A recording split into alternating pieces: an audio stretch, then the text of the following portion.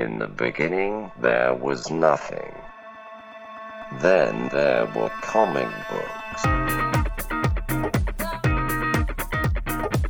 Once you enter our world, there is no escape. Comic exposure begins in 3, 2, 1. Welcome to the Comic Exposure Podcast. My name is Josh Buckley, and my podcast superhero mirror image is the one, the only. Up, and away. Travis Ratz here. And I say that because I couldn't think of the actual word. What's it called? An amalgam? No. What's it called when it's something that it's like the same thing, but it's not the same thing? Doppelganger?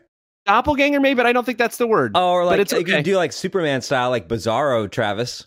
You are my Bizarro Travis. Yeah. On the episode today, guys, you are tuning in to the Comic Exposure Podcast, where Travis and I dive deep, delve, dig, peruse through the funny pages, the comic books. And so we're doing that today. We're reading Astro City by Kurt Busiek and Brent Anderson, with those beautiful covers by the one, the only Alex Ross, a Vertigo comic. And Travis, this is a rare thing because it's been a while since we've had a guest. Yes. So I want to give you the honors of introducing the guest for the podcast.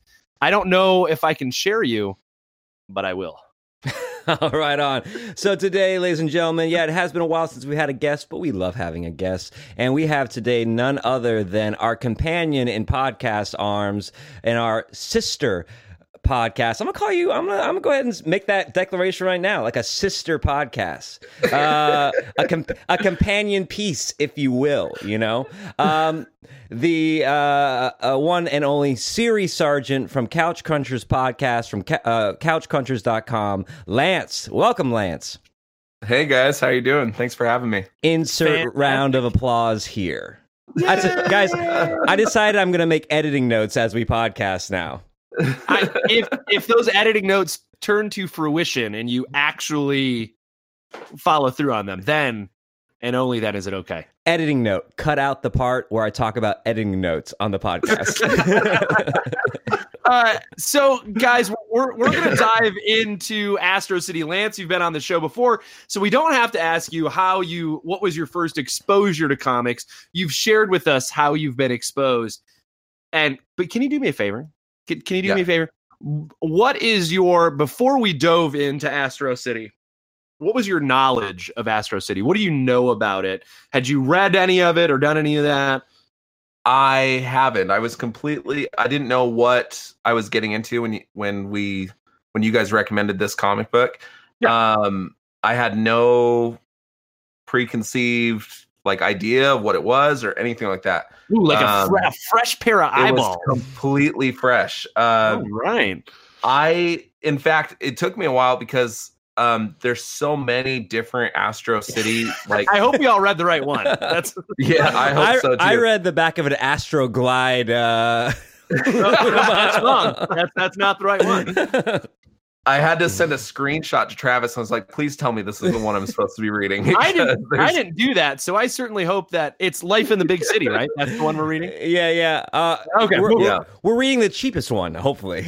I got mine digital, so we are reading Astro City, Life in the Big City, which I believe should be the first collection. But there's first collection, yeah. There's 40 different versions of the collections. There's this one that has 6 issues, and this one that has 12, and then an omnibus of 40 million issues. But we are reading Astro City, Life in the Big City. Kurt Busiek and Brent Anderson's take on. What would you call this? Oh, God, I know, because I don't want to say deconstruction because I feel like that is the new word. It's not deconstruction. I think... Go ahead. Well, no, I think, right, he's playing in the world of DC superheroes without having to use DC superheroes, right? Right. We get a day in the life. It's kind of like Boys. It's kind of like...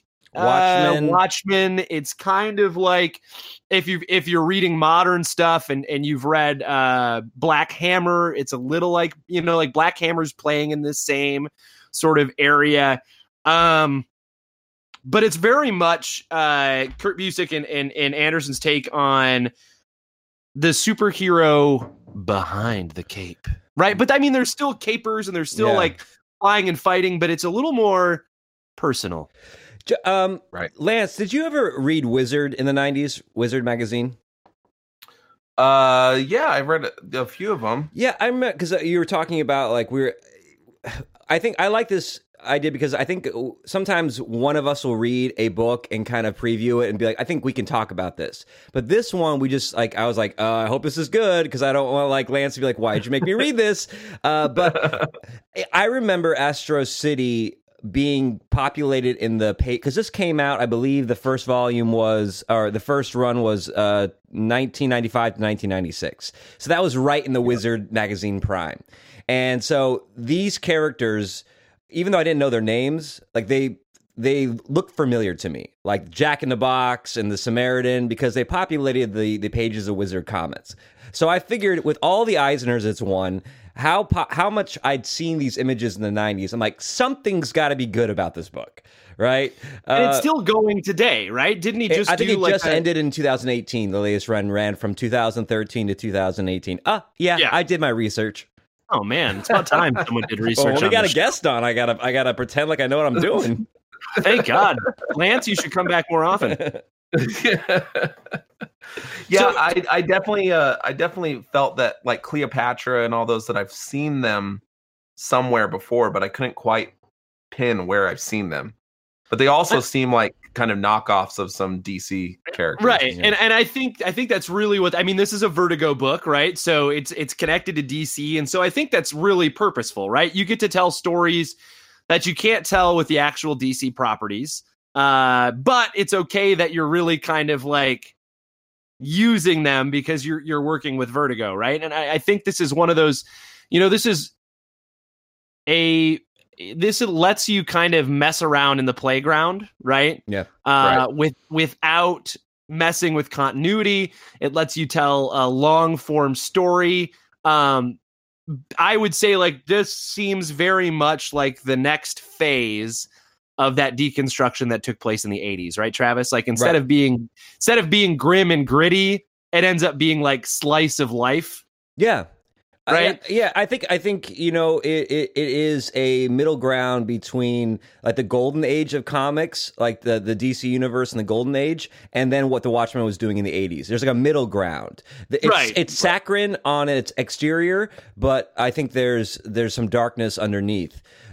Right. Yeah. I wonder how much of this. I wonder, like Tom King, I just feel must be steeped in this stuff, right? Like a lot of Tom King's writing when it comes to Batman and when it comes to like what he did with Vision and what he did with Mr. Miracle very much is in this. Let's take these domestic superheroes. Yeah. And let's take some domestic looks at what it means to be a superhero or to live around superheroes. Yeah. Right. So, I want to start with Lance. I want to ask you a question. Let's start really macro here. This first volume, Life in the Big City, I think it's like 6 books, but it's an anthology, right? They're like short stories. Yeah.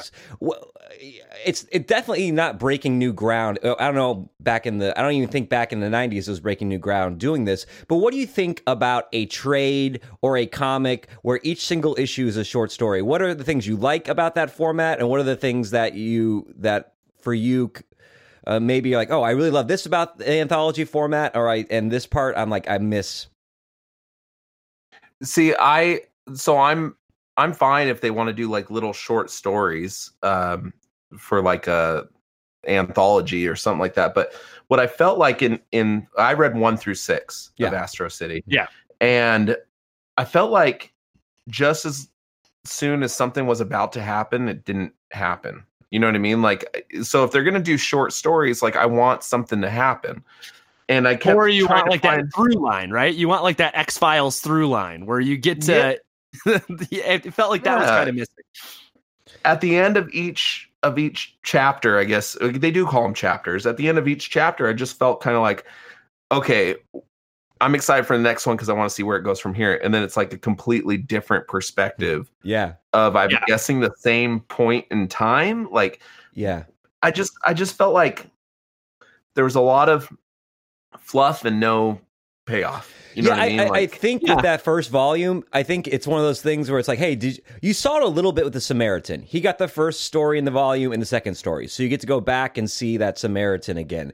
But with that anthology, I love short stories. I love anthology formats. But you do have to wait. I mean, in this, it's not the last time I'm sure Astro City brings in Cracker Jack or, Jack in the Box. But you might have to wait 2 more years to get an exclusive like Jack in the Box story, right? I bet somewhere, I don't know, but I'm guessing somewhere in this publishing world, they have bound together I'm sure there's, all the or Jack I'm in sure the there's Box the stories. list. Yeah, right? I'm sure there's a list. Like, oh, you want to read the ones where this guy appears? Yeah, read these issues. What about you, Josh? What do you think about the format? I think I agree with Lance. Like I like the idea of taking a peek at this world, right? Because that's really what this is. It feels to me that these six issues are really table setting.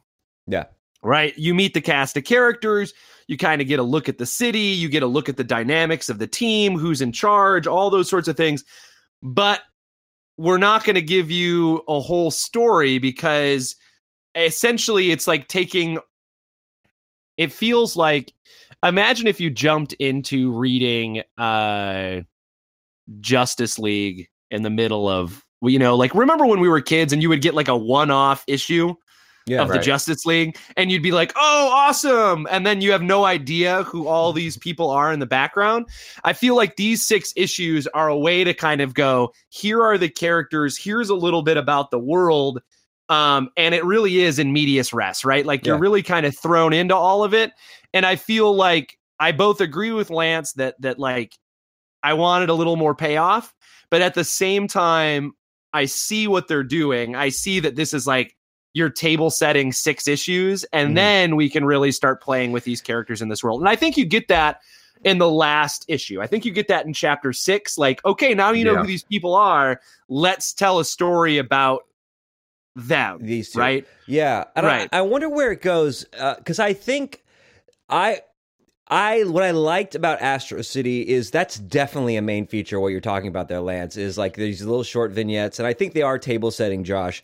But I like how if you like that stuff, if you like that format, then this is the book. Because I mean, great creators can create their world, but I loved in here that we meet these superheroes, except for Good Samaritan, which has his kind of own, he's the focus, through the civilians in the story. So there really is like this ground level civilians looking up at these gods. I mean, if you all the stories kind of take place on the ground, whether it's the guy who accidentally sees Jack in the Box, or the reporter who stumbles upon Silver Agent's mission, or it's the woman who's coming from Shadow Hill.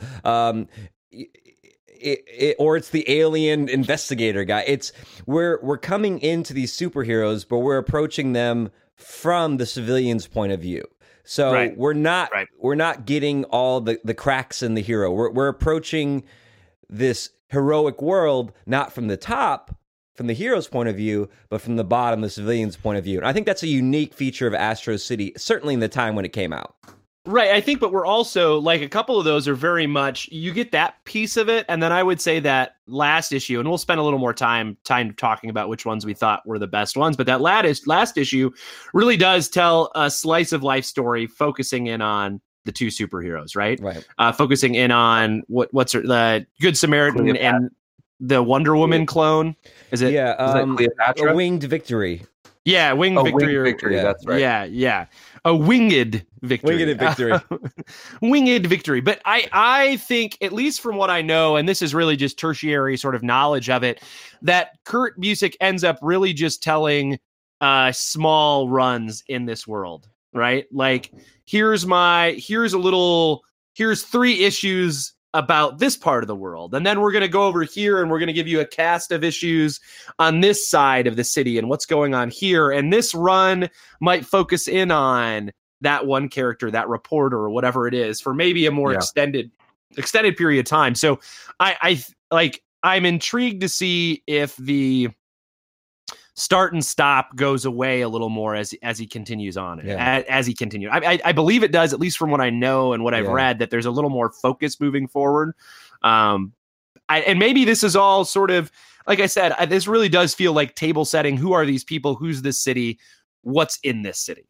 Right. You know, It definitely felt like a collection of origin stories. Yes. Right. It was like just previews of little things. Like none of it was supposed to be interconnected for the most part.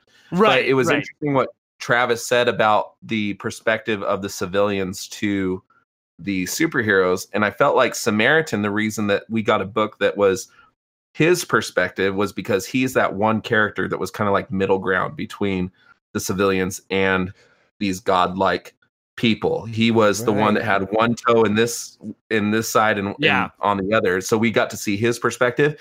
And quite frankly, those were the most interesting stories where, you know, he was in the future and they sent him back in time to stop this event from happening. But he doesn't know. He doesn't really know how it does it. He's like, I don't know. I just came back to do this thing and hopefully it works. I don't know if it works. Yeah, they only told me what I needed to know, you know, and it's basically a Superman meets Terminator. It's like Superman story mixed with a Terminator story. Yeah. I'm curious, guys, as you read through this, and Lance, just to kind of pry a little bit more on that, I think you're right. I think that Good Samaritan's vignettes through this are the most compelling, and it might be because we spend the most time with him. But I think it's also because it gives you the most sort of background on him, right? Like there's that whole piece where we're learning about how he does his job still, right? Mm-hmm. Like you wonder, like, how does Superman do his job? You might not, no one's ever told you, like, how does he actually report the news and save somebody from a building collapsing here at the same time that he's supposed to do this? And I love that the Samaritan essentially like takes this thing that sent him back in time and reprograms it to do his job for him, right? Like he literally creates an AI to write his news stories for him and to edit the paper. I'm like, that's such a, like, it's such an interesting way to kind of solve that problem, right? Because you don't need to solve that problem in regular comic books because we ask you to sort of suspend your disbelief all the time. Right. Right. We ask you to suspend it with Superman, but here Kurt Busiek is like, I want you to suspend it, but maybe not as much. I want to explain some stuff. Yeah. Well, I think that's interesting is because I think reading this by getting a slightly askew perspective on these heroes' lives, a more domestic Tom King, a la Tom King style, is when you go back and read a Superman book now. Like it's tough to not think of Good Samaritan. I mean, he's the equivalent of it. So, like, of course, Superman Clark Kent has to be a reporter. He can't be a teacher. I can barely take a piss when I teach. I can't go out and like save a bus, you know. And so, or when the Jack in the Box character, who seemed more of like a amalgam of like Batman type character, you know,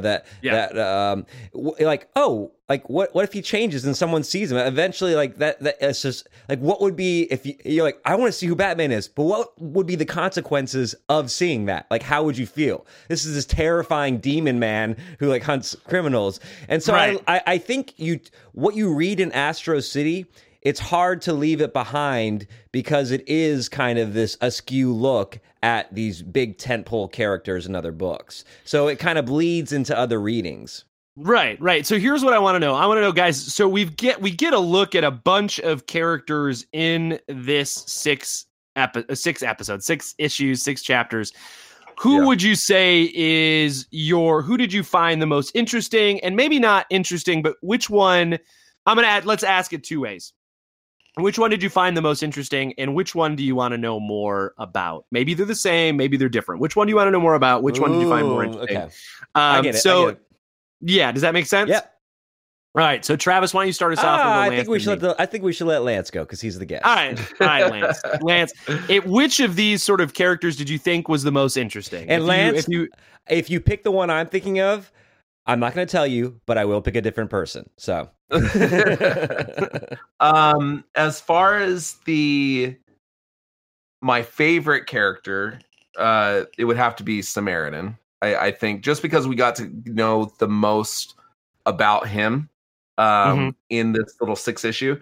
The character that I want to know more about is the alien guy. I don't remember his name. The Martian Manhunter copy, right? yeah. That's like, he's like, do I send the signal or whatever? Like, I thought that little arc was pretty cool, and I wanted to see more of it because he's kind of a lot like Samaritan in that respect that he has a respect for humans and wants them to do well. And then Eugene, who plays what was it, Jack of all trades? I can't remember his name, but he puts a microchip on him and then hears him saying all these like Crackerjack. Yeah. Crackerjack, yeah. Puts a mic on him and Crackerjack's like basically patting himself on the back and he's like, "Are you kidding me, man? Like I gave you a shot to like prove to me that there's humanity in humans and you are just like a pompous, dick." Like, great hair though. He's got some great hair. He did it was funny how it was like all long and then somehow he tucks it all. That's what the mullet's for. Like that's what the mullet is for. So like when I wear that weird head thing, you can't tell I have a mullet. But once it comes off, you're like, well, that can't be him. That superhero doesn't have a mullet. Yeah, you just got to tuck that back part in, and it's all business. Yeah, it's like Clark Kent's glasses. So, Brent Anderson did most of the illustrations, but Alex Ross did the covers, and I believe Alex Ross also did the character designs.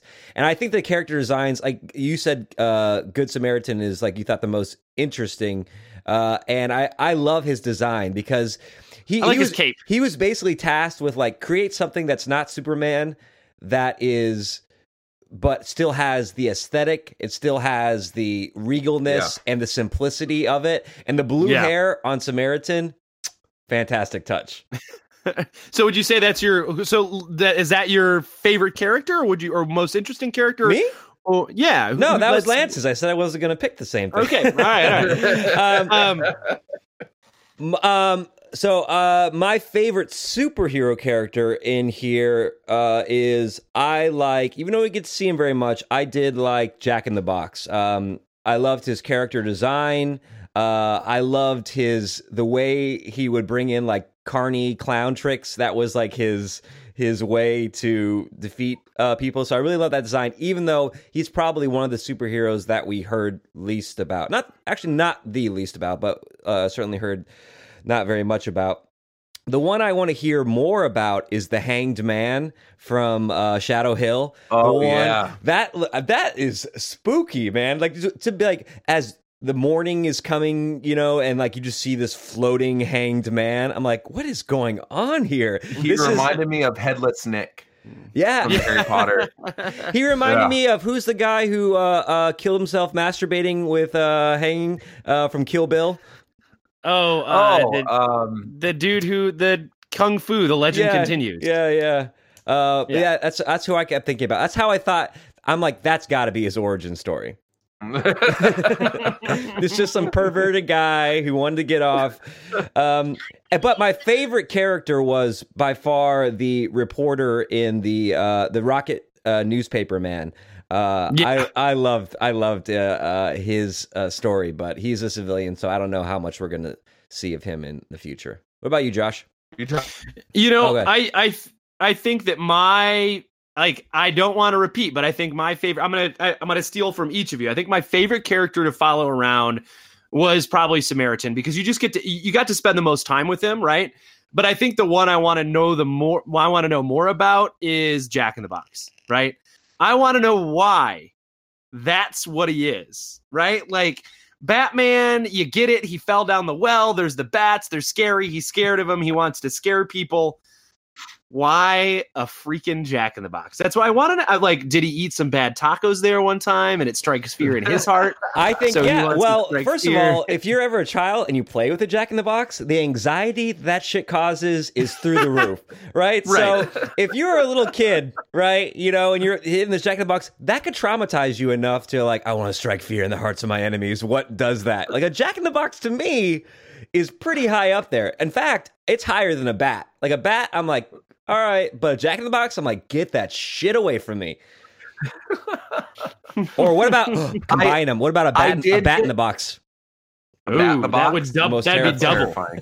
A bat in a That's cave. It's terrifying. like a little cave, and you crank it, and then the top flips It open.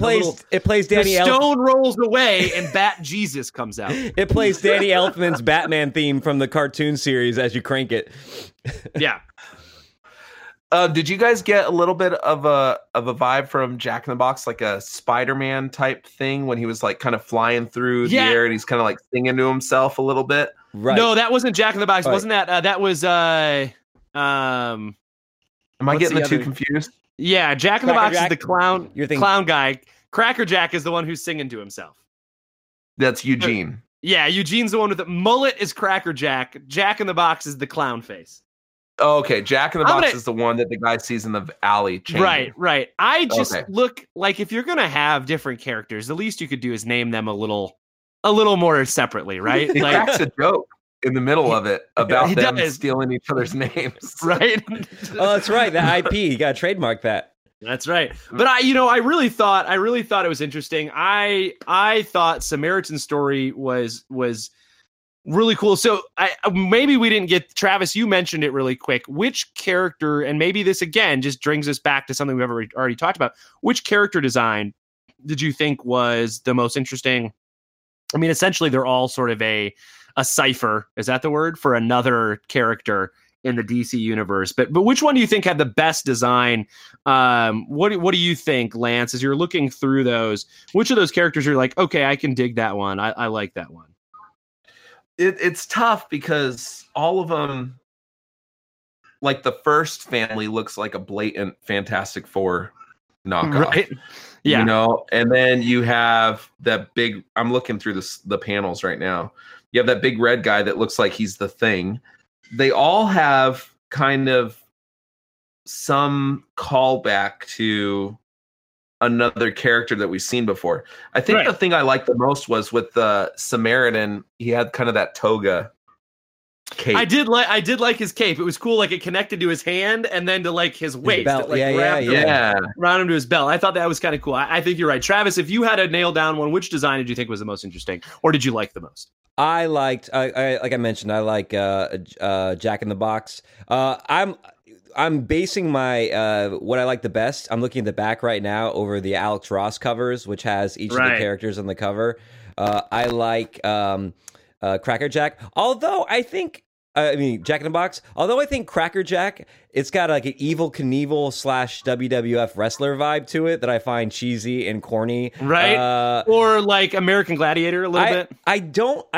Gambit was the same way. I don't understand the heroes who have. I don't know what kind of mask that is, where it like cuts off of your hairline, and then your hair is just kind of bunched up around there, like you're Yeah. wearing like a headband, but it goes around your face. Makes you look like a stalk of broccoli. All a Gambit. Yeah. It just seems like unnecessarily hard to like put over a stalk of broccoli. Yes. No, you see, you pull that one up, right? Oh, like okay. it's connected. It's connected to this. You pull it on this way, and then you pull it up. No, I don't know if that's Yeah. different. You know who I thought had a good take on that was from like the Wildstorm, I believe, was Grifter, who just had like that bandana with the eyes cut out. You guys remember that character? Yeah. Yeah. It was Wildstorm. That's a good character design. I like that one. I think Yeah. that one's good. I think if I were to pick one that I thought was the most interesting, I really did like we just said her name, Winged Victory. Victory. Winged Victory. I think I like the cranked up Wonder Woman that we're gonna turn it into like an entirely like suit of armor. And then not only that, but let's give her giant wings that disappear when she's not the Winged Victory, right? Like I thought that was kind of cool. It takes that Wonder Woman thing and just ticks it up a notch. She's got the sword, she's got the wings, she's victorious. I think I like that one a lot. Yeah. I thought that was a cool one. Again, they're all Lance. You're right. They're just all like little tiny tweaks on Right. characters we've already seen before, and I think that's purposeful, right? I think part of it is that we're supposed to. It takes away the need for us to like fill in their backstory all the way. We can kind of just go like, oh, it's that kind of character. I get it. Right. Right. So we don't need 50 years of continuity. We can just kind of assume that they're like this character, right? So Jack in the Box is kind of like Batman. Cracker Jack is kind of like Spider-Man, right? He's that young hip kid who then, well, I guess like Peter Parker's never hip, but he's like that young kid who then gets to transform into a superhero. Silver Agent's kind of like Captain America. Right. Who I you know what? That might be a pretty sweet the design too. Yeah. Right. It's like it looks like the Human Bullet from the Tick episodes. Yeah. Yes. It was kind of funny too, because did you guys read the prologue? Yes. Yeah, I think so. Yeah.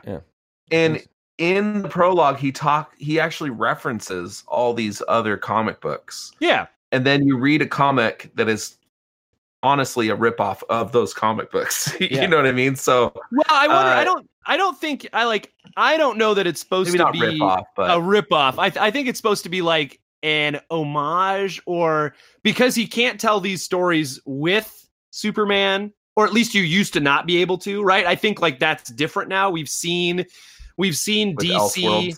right? Well, Like, and there were loosen Elseworlds, their grip on what you can do with these characters. right? Yeah. And Elseworlds Right. used to be you could only tell like a quick story with them, right? Maybe it was like a prestige volume for Elseworlds. You maybe got 6 issues with it, right? You couldn't tell a giant long run with an Elseworlds series. But with this, Kurt gets to spend time with, these ciphers for other characters we know, and gets to tell stories you couldn't tell before because DC didn't want to spend a year talking about the domesticity of Superman, right? But now right. they're like, yeah, sure, we'll spend a whole 2 years of Batman and Catwoman getting married and this love story, and sure, we'll let you tell this whole crazy story with the Vision and how he's built himself a robot family, right? Like, I feel like some of these folks have, today, writers, because of the success of something like Astro City, writers like Tom King are allowed to do that, right?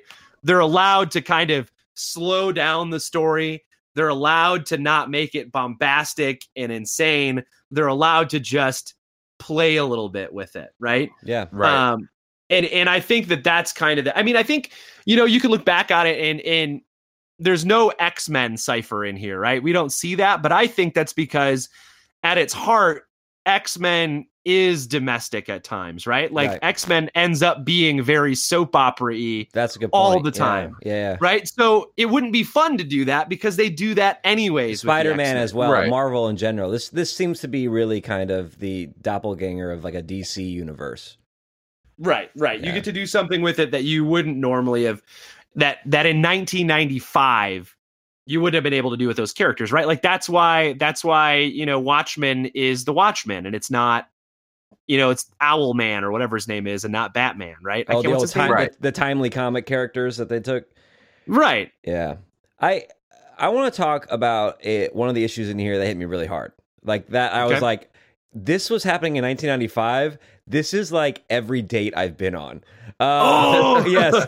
I know you guys are married gentlemen, but in 2019, if you are dating, I wouldn't even say 2016 or 2017, but 2019, this is like every other date I've been on. Like, you're just sitting down for a casual dinner, just getting to know each other, and then gender politics gets brought up, and it's like, I fucked up. So, for those of you who haven't... How many dates have you actually been on this year? happened to me a couple times. So, we don't need to get into numbers, Josh. But for those of you who need a reminder, in the last issue of this, which is why I wanted to read more because the last issue was so good, Good Samaritan and the Winged Justice... Victory are You're never going to get that name right. are basically set up on like a blind date or a date by the Justice League equivalent crew, and all so they're taking over, fighting over the world, and meanwhile these two superheroes are having a dinner, and we find that Winged Victory is like, she's talking about I really focus on saving women, and Good Right. Samaritan's like, I mean, that's he's like, that's respectable, but I mean, like, why don't you just, like, save everyone? And then she has a really good response to She that. does, yeah. But at the same time, I'm like, oh, as soon as he said that, I'm like, oh, step away from this. Step away from this, Good Samaritan. You want no part of this. That is the secret to marriage, my friends. Whatever they Step say. away from it. You just go, oh, no, that's away. good. I like that. The only thing I didn't like is that you could be speaking the absolute truth and you're wrong. Like, that's just the way it is. Babe, if we get gas now, it's cheaper and it's closer by. Okay, you know what? You're right. We'll go a couple miles out of the way and we'll pay a little bit more. I would tell you, Travis, this was also my favorite issue because you got to see all of the stuff in the background, right? Like while they're dealing, like they have to literally put saving the world on hold or give it off to people who are not as powerful as they are, right? Mm-hmm. Like Right. Good Samaritan could just fly to all these places and just solve it like that. But he's like, no, I got to let stupid Cracker Jack deal with this one. And he's going to screw it up, right? Like, And this is why I don't go on a lot of dates, guys. I mean, who's going to save the world if I'm out there getting chicken wings? You know what I'm saying? that's right. Who's going to podcast? I can't be here and on a date. Right. I did like the idea. I like this story because I like that he shows up dressed as a superhero, right? And then he's like, oh, I must have the wrong address. And she's like, no, dude, it's me. I'm just not like they haven't seen each other yet. Like that's Right. interesting to me, right? Because like this means it's the first time that he's seen her not as winged Victory. And that's really interesting to me. Like right there, he's like, look, she's like, no, this is who I am. And he's like, oh, okay. And I do like that essentially these two characters are I seem to be the opposite of every other character. And I think that's true for Wonder Woman and Superman also, right? Like Yeah. Superman is Superman. Yeah. He has to, Right. he puts on a costume to be Clark Kent, right? Wonder Woman is Wonder Woman. She puts on a costume to be Diana, right? Like Diana. She puts that on to be Diana out in the world, right? And so I think that that's a really interesting thing that, like, of course they haven't seen each other like this before, right? Like everybody's seen Bruce Wayne because he's Bruce Wayne, right? It like, Right. but to me, it's interesting that that was it. And then they decide to show up to dinner all dressed up like this, but it doesn't work. I think that's great, right? Like they're like, yeah, the let's set go. of privacy barriers. Right. Yeah. It's super great. I love that. And they're like, okay, this is too much of a hassle. We can't be ourselves. Let's go to our secret identities. And I love how schlubby Good Samaritan's like identity. So he still has that like Rock Hudson chiseled chin. Yeah, that's a good But, like, reference. Yeah. But he's got like gray hair and like a cardigan on, and like he's just a little nerdier looking than Clark Kent is, right? You made him just a little doofier, but And Wing Justice's alter ego is like Diane Lane, like circa Right. like 1980s. but I thought this one was the best story. I liked that, they got to talk about, you got to get their origin a little bit in there. They got to talk about what their role is. And then they got to get into a fight, right? And she literally changes in front of everybody. And she's like, screw you, buddy. And I was like, whoa. Yeah, that I feel like that moment is very telling. It's that werewolf moment in any date when gender politics gets brought up. Like, whoa, like it's all becomes like American Werewolf in Paris. Like elbows start popping out, and you're like, oh, what happened? Lance, question for you: if you had to go on a date with any superhero, what do you think would be the chillest date? Not like I'm like this is the hottest superhero, but which superhero out of any universe do you think would be the most enjoyable first date? Like laid back or like fun? Like most enjoy, yeah, most like with your personality, who do you think you would kick ass on a first date with? Like you guys would like vibe, you'd want to do the same activities. Oh, geez, that's tough. Have you thought about this a lot, Travis? Have you thought about this one a lot? Do you have like something lined up? Well, for this I don't one? know what you were talking about for the last 2 minutes because I was thinking about this question. And then the answer I came up with, I was like, oh yeah, I think this would work. But then it makes me sound creepy. But Jubilee? Is that what you're going to say? That's So what it creepy. was. Because guys, all right. So I think Jubilee is over. Like when I first was You just want to go back. A-Team, You just want to be a mall baby and eat ex- chili fries, This is buddy. exactly what I want to do, Josh. You know me so well. Here's what I want to do. I want to meet her at like a mall food court. And the food court is right. It has those arcades in it, and then it has like a movie theater in it. So we scarf down some chili dogs with our greasy hands. We go play a little Street Fighter 2, and then we're like, "Hey, you want to check out the next movie? It's a shitty movie. That's okay. We'll go to it, and then we'll talk shit about it afterwards." Great date. I like how your date is essentially a date in high school, right? Like that might be the issue why you're not finding love in Japan, buddy, is that your date, you want to be back in high school. You want to go on a high school date. Listen, man, I will I will buy all the tokens. Like the tokens are on me all night long. Look, there's this place called Dave and Buster's. There's this place called Dave and Buster's. I've taken girls to Dave and Buster's. I know you have. I would. So you know what? I'll give Lance a little more time to maybe think about this one. I think I've got one. I think if this was me, and this is what I'm going to do. I think. Oh, no, I just lost it. I had it. Now I can't think of it. All right, Lance, go. What do you got? Well, I'm trying to separate like the actresses that have played these. Oh, okay. Because quite obviously my go-to would be like Black Widow or something like that. You know what I mean? Just because who doesn't want to go on a date with Scarlett Johansson? For further information on that, listen to any episode of Couch Crunchers. But I think with me being a musician and just singing and stuff, I think I go with Dazzler. Ooh, I like that. That's good. You might have stolen yours too, Josh. That sounds like right up Josh's Now that alley. you said it, I'm like, oh, that would be great. We could just go to a concert, right? Like that would be fantastic. Is there I think Travis, you stole the one who's going to play video games with me. So I don't know. I think part of me does like the idea of, who could take you to some crazy places. I think Black Widow could take you to some crazy places, right? Like she knows the places that no one should go to, but you're okay going there because you're with her, right? And I feel like we could get into some pretty sweet bars. I don't want to get knifed at some Berlin, Scheisser club. You don't have to worry about it. With her, you're not gonna get with her. You're not going to get knifed, right? So I think that would be my. I think that might be my one. I think that's who it would be. I think it would be Black Widow. All right, so Marvel and I'm going to tell you what, and I'm going to crush your soul a little bit, Lance. I don't really like Scarlett Johansson. This guys, we don't have another 2 hours in this podcast. I like Scarlett Johansson pre-Trump era, before she started trying to look like Hillary Clinton.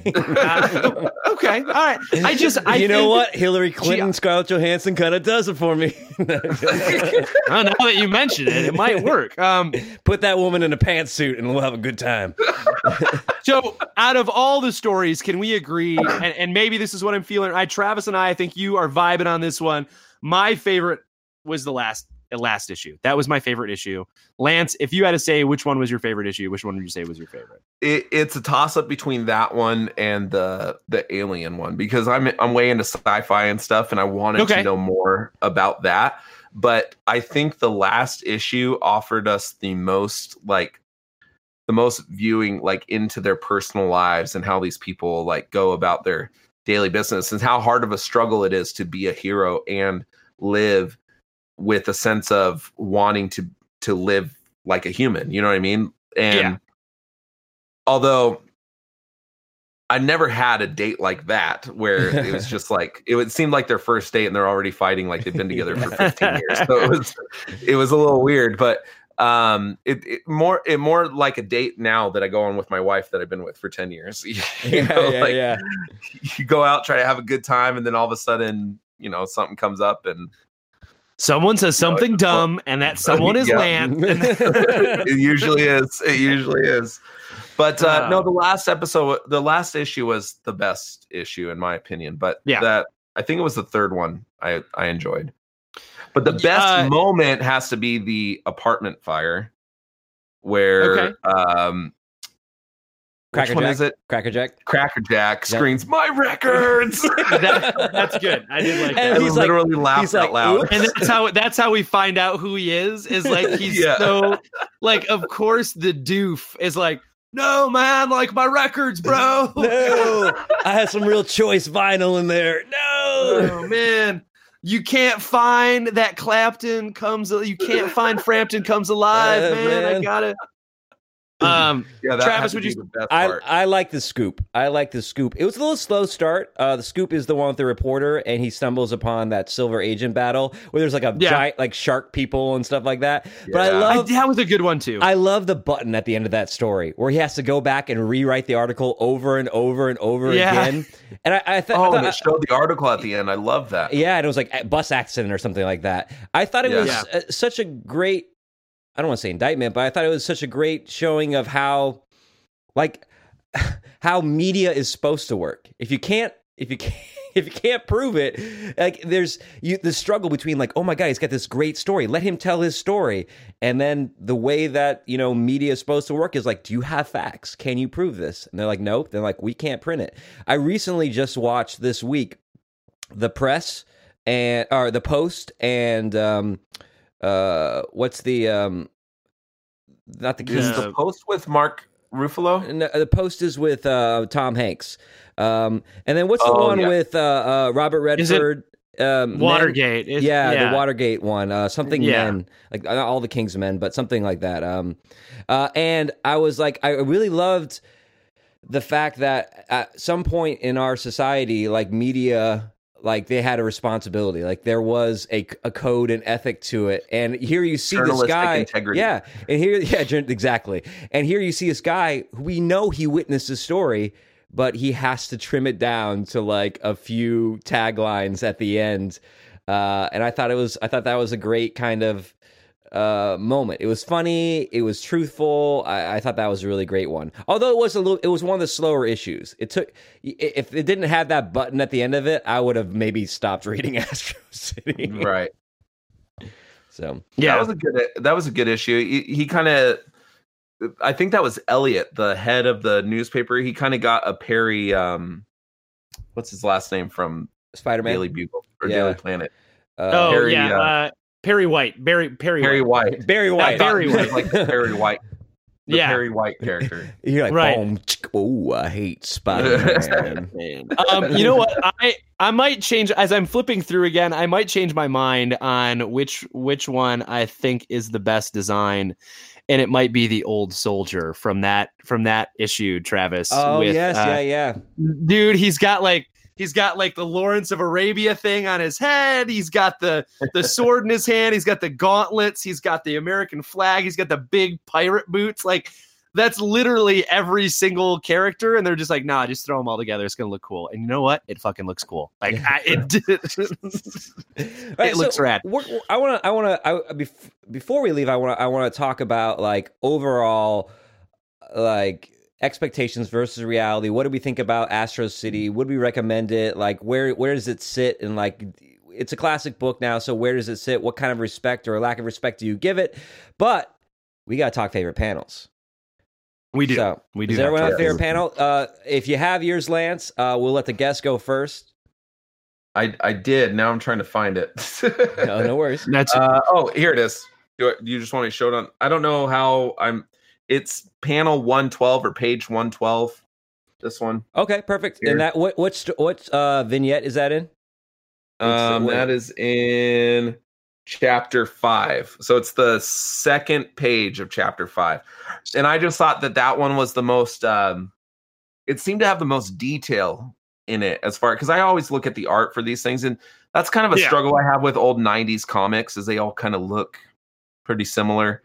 I got a very Death of Superman feel for most of this book. But this panel specifically, was my favorite just because it shows the catastrophe that the team is dealing with. Yeah. Right. No, I dig that one. That's at page 113. It's the 112, I think. Wow, 112. Okay.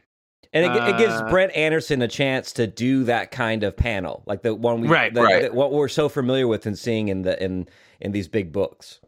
Right. I love full page panels like that. Yeah, it is one giant lovely. I think it was probably, as a digital reader, it's probably a 2-page spread because it turns into you have to turn your thing sideways to see it all.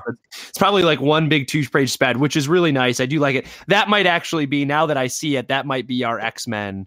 That's probably our X-Men amalgam, but you don't spend any time with them, right? Because you've got I think that is probably Jubilee with the hat backwards, if I'm correct. Travis, so there she is. Ooh, Jubilee. So Travis, what's yours? I liked on digital. It's page 67. It is in the Jack in the Box story. It is the one where I'm pulling it up here. It's a creative panel. It's where Jack in the Box is popping out of the newspaper headlines describing Jack in the Box. So you have this really that didn't show up well. You have this really interesting layout I like that a lot. Like 5 newspapers with headlines, and then in front of that, in the foreground, you have Jack in the Box defeating enemies in different ways. Like today, it would be best described as a PNG. On that clean white background. And I like that because I love creative panel layouts. And I think that's one of the more creative panel layouts in this book. And it tells a story. Like you get a lot right there about that's probably one of the most you get about who this Jack in the Box character is. Like mob war becomes surprise party. We understand that he's kind of like more of that mob, like a Punisher, yeah. So he's like an anti-hero. Yeah, exactly. Yeah, perfect. Yeah. I think if if I'm gonna pick one, oh man, I think I kind of like this. Where's it at? I just saw it. It's one with the hanged man in it, and it's a really simple panel when she's leaving in the morning. She's looking up at him. Yeah. So I think it's on mine. It's page 96 in the e-reader, but it's 101 in the book. So the bottom of the page says 101 on the actual page, but in my digital version, it's page 96. And so it literally says like, I nod to the hangman. Like it's so matter of fact, right? That you and I reading it, we're like, well, that's so screwed up, but we don't know the story about this place that she lives, this part of Astro City. So I thought that just was super creepy. And then you also have no idea why. And I kind of like the mystery behind that. And I think if that's actually a superhero and not just like some weird dude who floats around this part of town, I would really be interested to see. I think that's kind of it's a very simple design, but very cool. I really do like that solid black body with the sort of scarecrow mask with the noose on it. I think it's kind of interesting. So, Travis Ratz, Josh Buckley, who? Oh, if we're gonna, wait, there was another part of your question, right? You said the panel, and then you said you wanted to ask something. I wanted to ask our general thoughts. So, because we didn't start off. I'm glad we don't start off with like, did you like it? Did you not like it? Because I think that one of the things that we try to do on Comic Exposure, certainly it works for me, is by the time we end the episode, I usually have a slightly different appreciation or whatever it is of the book. So I like to hold general thoughts to the end. That's smart. But what do you think overall on this book? Astro City is one of the things that you walk into any comic shop, you will see a section that has Astro City on there. It is, whether we like it or not, it is a pillar of comic book history. It made a big impact. And one of the things we've been doing on this podcast lately is going back and reading those tentpole books. So whether I like those tentpole books or not, I always like having them in like your knowledge base, your repertoire. You guys have been excellent about finding words for me today because I have been not on point. So with that setup, what do we think now that we have consumed what was a major title for a long time? I see the importance of a book like this, right? I see the long-term effects of this. I would tell you this is one of those things where I would love to be able to go read a bunch of them, to go really read it. But I just don't know that because of how long it is, because of how big it is, it's like, can I commit to that? Right. Yeah. I am really interested in what happens with it, and seeing this just being the beginning of it. I'm like, well, it's got it. Like, I'm sure he does some really cool things with just this idea, right? So I am very intrigued. I like what I think it lent to comics, right?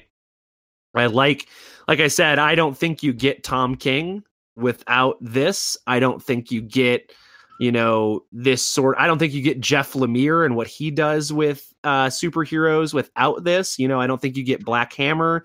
I don't think you get those things without Astro City, right? I think Astro City. I think Watchmen begets Astro City, but Astro City's the less crappy, the less dark, menacing version of it, right? Yeah. Right. And then that allows Tom King. Good pullback, Josh, on that. Right. Look, I don't love The Watchmen. Yeah. I don't. I also don't that's one of those books where I'm like, dude, it's just it's a necessary read though. Like some people really No, love I it, but totally agree. it's like Scarlet Letter or Moby Dick. You're like, are they really that enjoyable to read? But you got to read it.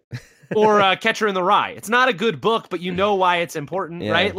But I think that I enjoyed reading this more, and that's the problem is because Watchmen's done in final, right? I got a whole thing out of it, so it's hard for me to say that whether I like this more or less. Yeah. I would have to read a whole lot more of it to make that judgment, but I did like it. I do like what I think that it influences, but I don't know that I like it enough to commit to reading a lot of it. Yeah, you're not running out to get more. Yeah, okay. No, I finished this and I wasn't like, all right, I got to get the next piece of it. I'm interested, but I don't know if it's next on my list of things to read. Lance, what did you think?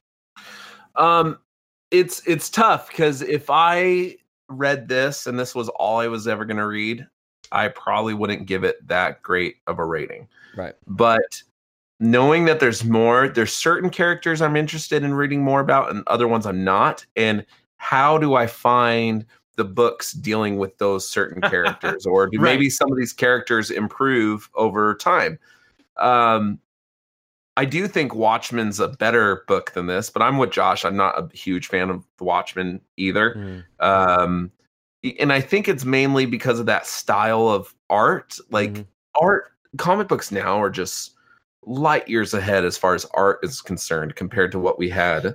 I think that this 80s and 90s style can get pretty, there's a lot of it that looks the same. I think you mentioned that earlier. It was really hard to say that this was any different than reading another book, Death of Superman is what I kept calling back to on some of the panels. Yeah, it's very 90s, sometimes it's hard to get over that 90s. Right. Right now I'm reading Absolute Carnage that has some of the best art I've ever seen in a Marvel book in the last 10 years, probably. It's just fantastic art. And then you look at this and this looks like it came out of the newspaper, some of it. And and I just want more.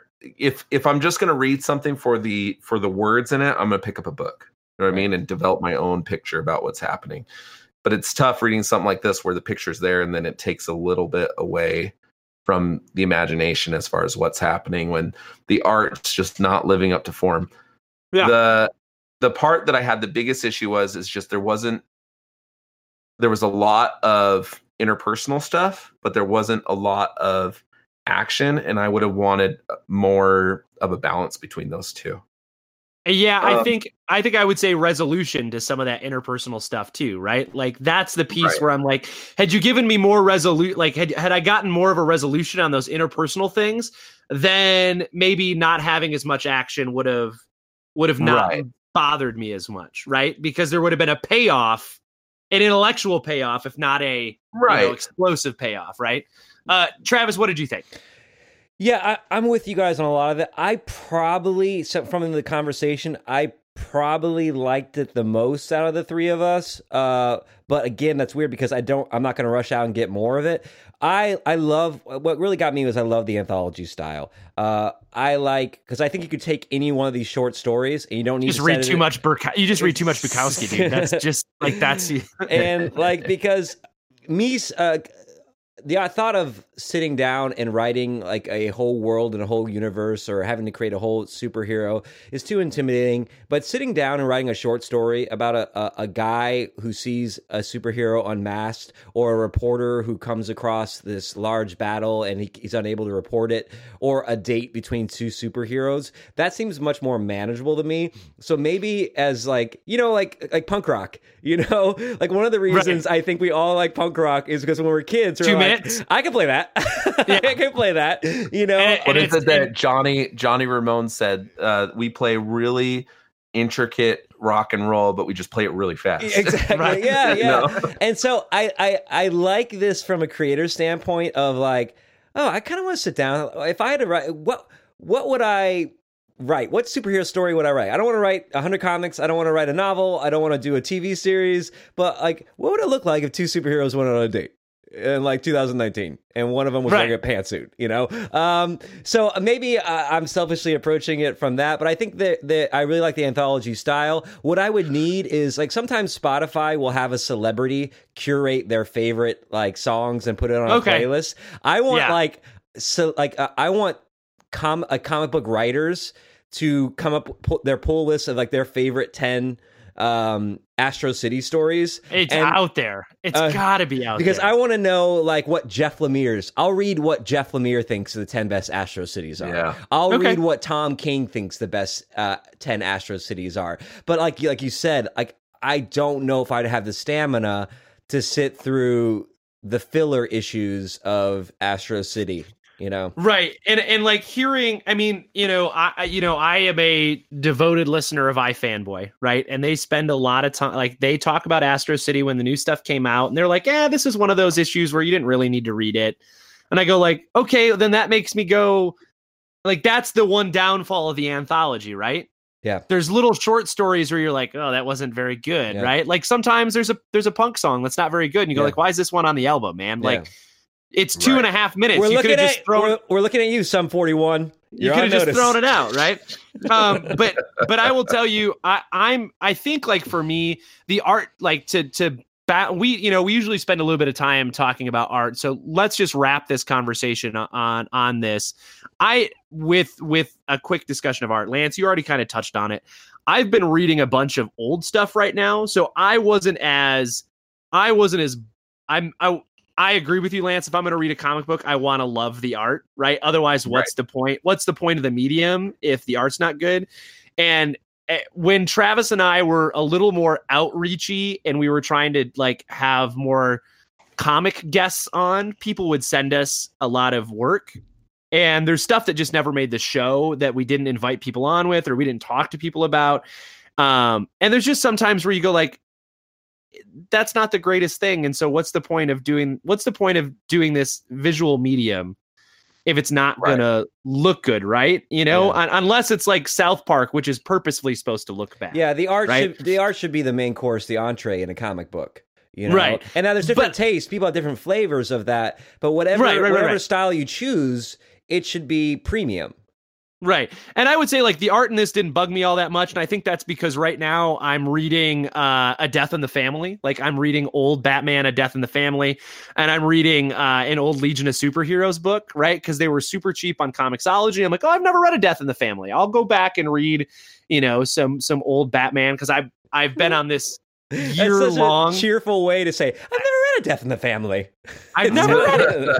But I'm on like this year-long kick of reading old Batman. I reread, and Travis, I've said this 1,000 times, but I reread the whole like Nightfall saga, like the whole thing, all 9 volumes. I read them all back to back. And so right now I just grabbed some stuff and I'm like, okay, I'm interested in it.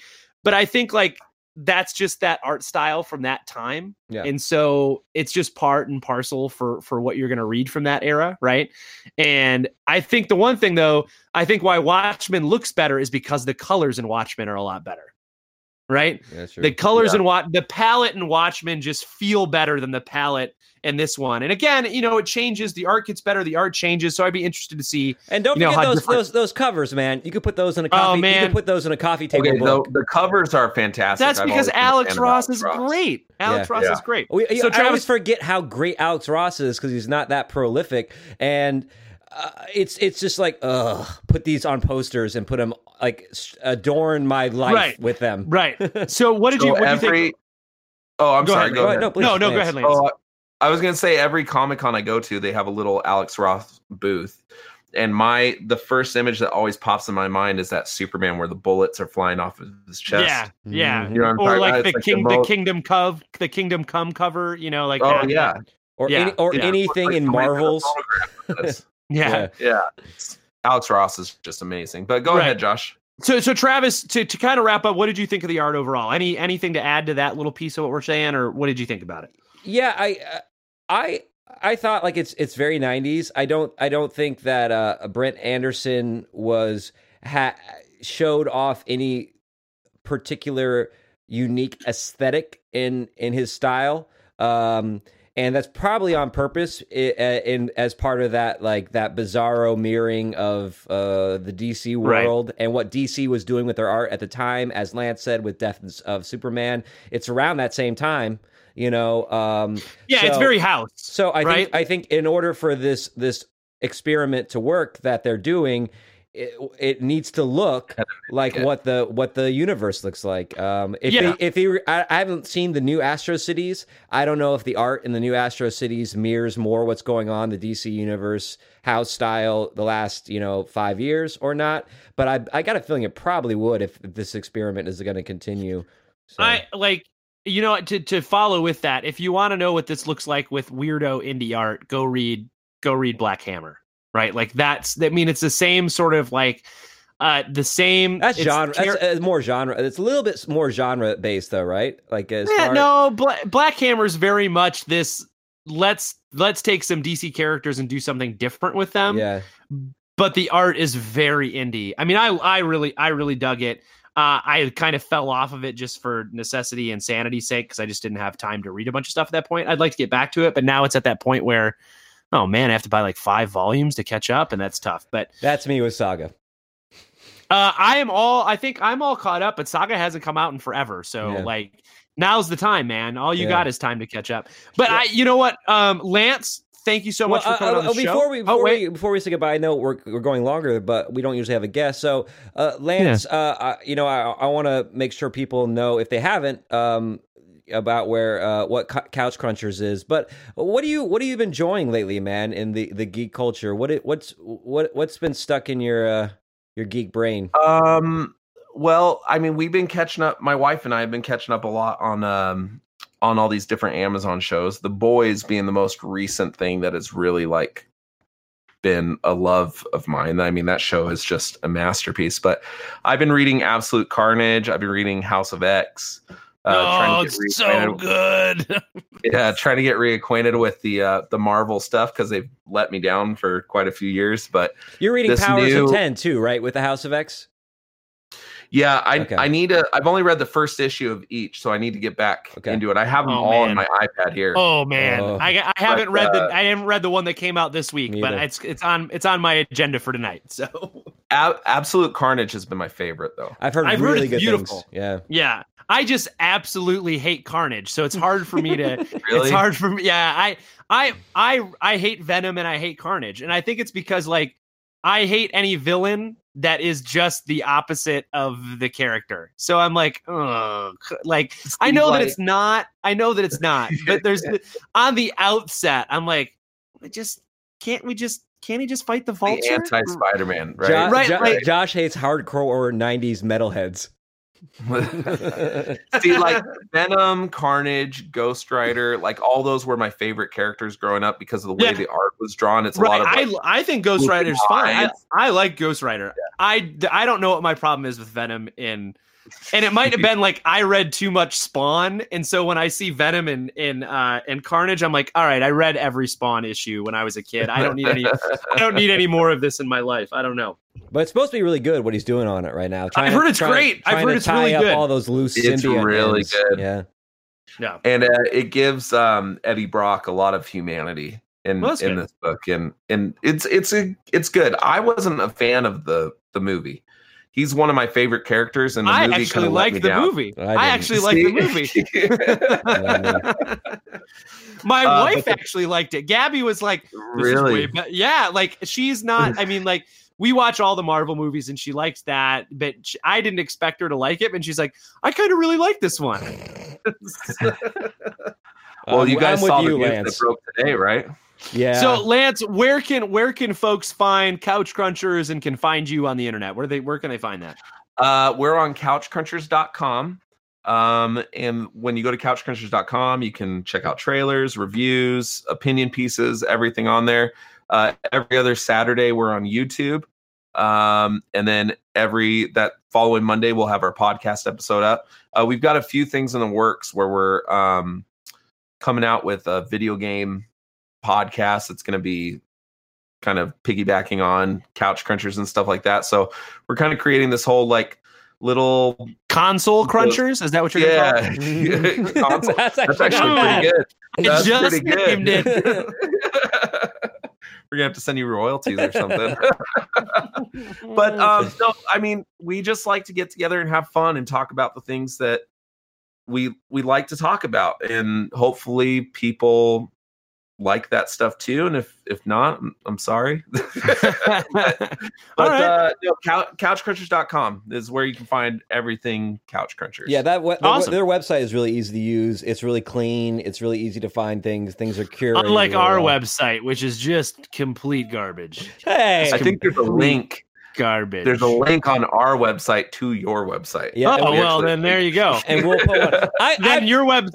I've did some cleaning up of the website this week, and we got Really? some stuff. Oh yeah. Check it out. And yeah, we'll talk on the next episode. I got some things I'm hatching up, Josh. Don't worry. I like that right now. Travis is in like a comic exposure renaissance right Yeah. now.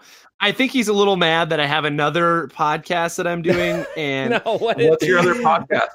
I was going to ask you about not that. on this podcast. I refuse to. we'll talk after the No, show. please. Yeah. It's really good. No, it's not a big deal. So anyways, Anyway, guys, I want remember- to explain. Here's the thing. This job, sixth graders, is a lot easier. I have a lot more time, and I don't have a theater to run, so I have to do something creative. I have to have a creative outlet. And comic I love exposure you and I love it. is all I got. I love you and I love it. That's good. Stay ladies and tuned gentlemen- for Travis Ratz's short stories called Travis Ratz's City. Ratstro City. Ladies and gentlemen, you can find us on the internet at www.comicexposure.com.